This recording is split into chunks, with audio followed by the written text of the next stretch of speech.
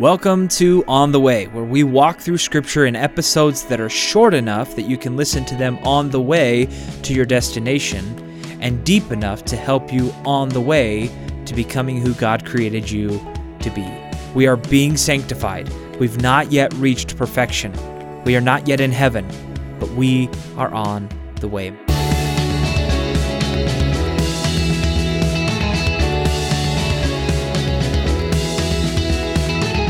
Hey, welcome to episode 28 of On the Way. This is the 8th episode in the book of Luke, and today we're going to go through the second half of Luke chapter 7 and the first half of Luke chapter 8.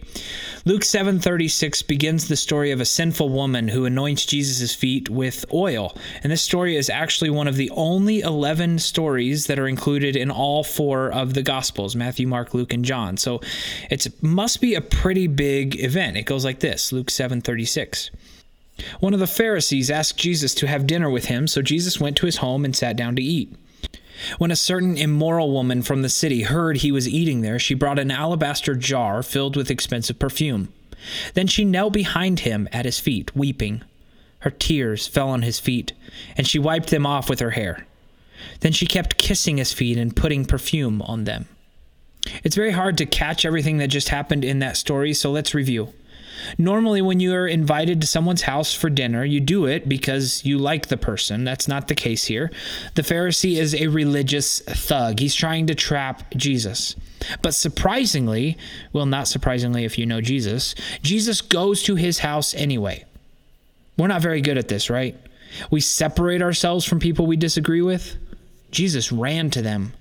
Jesus truly loved his enemies, even prostitutes. It's pretty widely accepted that this woman, aka Lazarus' sister Mary, we think, was a prostitute. Apparently, this woman was wealthy.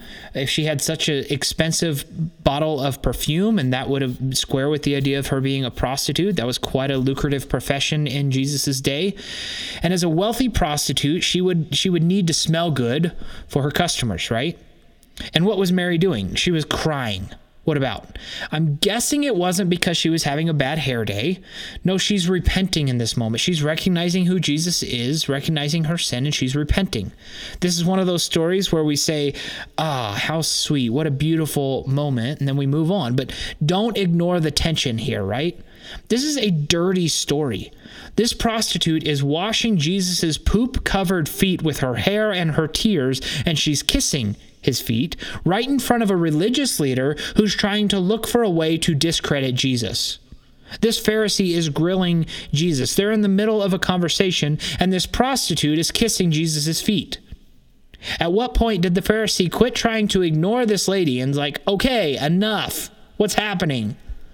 Then the Pharisee said, Luke 7:39, if this man were a prophet, he would know what kind of woman is touching him. She's a sinner. Jesus, you're not very good at pretending to be a prophet because no prophet would be caught dead in the same room as a prostitute. He's still trying to prove that Jesus isn't who he says he is. And this is awesome, right? Catch this. Luke 7:40 says, then Jesus answered his thoughts. That's what it says. Wait, what? Do you know what it's called when you answer someone's thought? It's called a prophecy. Jesus is throwing down on the Pharisee. You doubt that I'm a prophet. You doubt that I know what's going on here. Jesus answers his thoughts. Then Jesus tells the Pharisee, Simon, a story about 2 people who had debts forgiven. One had a big debt, one had a small debt. Both debts were forgiven. Then he asked the Pharisee, which of the 2 people were more thankful? Then Jesus says something that doesn't translate well into English in Luke 7:44. Then he turned to the woman and said to Simon, look at this woman kneeling here. When I entered your home, you didn't offer me water to wash the dust from my feet. Now, in those days, hosting a dinner was an art form. When we eat with friends, we usually go out to a restaurant. We have something similar. We don't realize it, but we have a ceremony for how meals are served at restaurants. Restaurants are hospitality experts. The table is set a certain way, the music is playing in the background, the mood is set, the menu is prepared, the server is polite and prepared, the cooks are in the back waiting for you to place your order. So we do drinks first, then food, then refills, dessert, to-go box, get your check, leave a tip. Our dinners have ceremonies, routines. And in Jesus' day, they had these too. And people took pride in their ability to host well. And the first step in hosting would have been to provide a way for people to wash their feet. People in those days wore sandals, and their roads weren't paved. They were donkey poop covered roads everywhere. Everyone's feet were disgusting. So just like we take our shoes off when we go into someone's house, they washed their feet when they entered someone's house. Jesus says, Simon, you didn't even offer me something to wash my feet with. And when the woman noticed that Jesus' feet were still dirty, that the great rabbi who offers love to sinners had dirty feet, she went to work. And do you see how broken and humiliated and apologetic she was? She knows Jesus is a prophet. He knows what she's done. When we think about asking for forgiveness, we want to get it done as quick and clean as possible. We usually use that as a sign that we're not really sorry, right? If somebody's not really willing to confess everything, it's always easy to know if someone's truly repentant or not. If they're not giving you all the details in their conversation, they're not repentant. If they're trying to get it done with as few words and as quickly as possible, they're not repentant.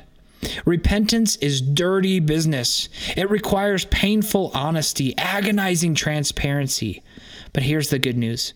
When you realize you're not worthy of forgiveness, God offers it anyways. If he forgave the prostitute, he'll forgive you. But if you've read the version of the story in these other gospels, you know that that's not the whole story. Everyone gets mad at the prostitute. Judas, the money guy, is furious. Why would you waste that valuable perfume? And here we see a foreshadowing of Judas's big flaw, right? He never really saw the value of Jesus. He never fully grasped just how important Jesus' ministry was. And we see a transition here in the way that Jesus starts talking about his mission. You'll see that he begins to point forward, to point to his death. We'll see more of that in chapter 9, where we'll begin to see that Jesus' mission is about more than just healing people and teaching. It's actually about making a way for everyone to be forgiven just as Mary has been forgiven. And then the passage ends with this, Luke 7:50. Jesus said to this woman, "Your faith has saved you. Go in peace." This prostitute is forgiven because she repents and believes in Jesus, and so can we. Okay, that gets us to the end of chapter 7. If you're doing the math, you've noticed by now that we're not going to make it all the way through the book of Luke by the end of this semester. We've got 3 more episodes in the season and 17 more chapters. So we'll do the first half of Luke this semester and the second half next semester. If you're getting together with a group to discuss this episode, we've included some discussion questions in the show notes. And if you have time, spend a few moments in prayer before your gathering. Ask God to use these passages to form you into the person he created you to be. Thank you for joining me for this episode of On the Way. Here are the discussion questions for this episode. Number 1, do you ask guests to wash their feet when they enter your home? Why or why not? Number 2, read Matthew 26:13.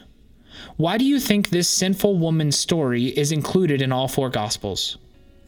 Number 3, Simon the Pharisee wanted to find a way to discredit Jesus. Have you ever felt attacked by someone who wanted you to fail? Number 4, how did Jesus react when Simon attempted to trap him? Number 5, Jesus allowed a prostitute to wash his feet. Then he said she was saved. Does that make you uncomfortable?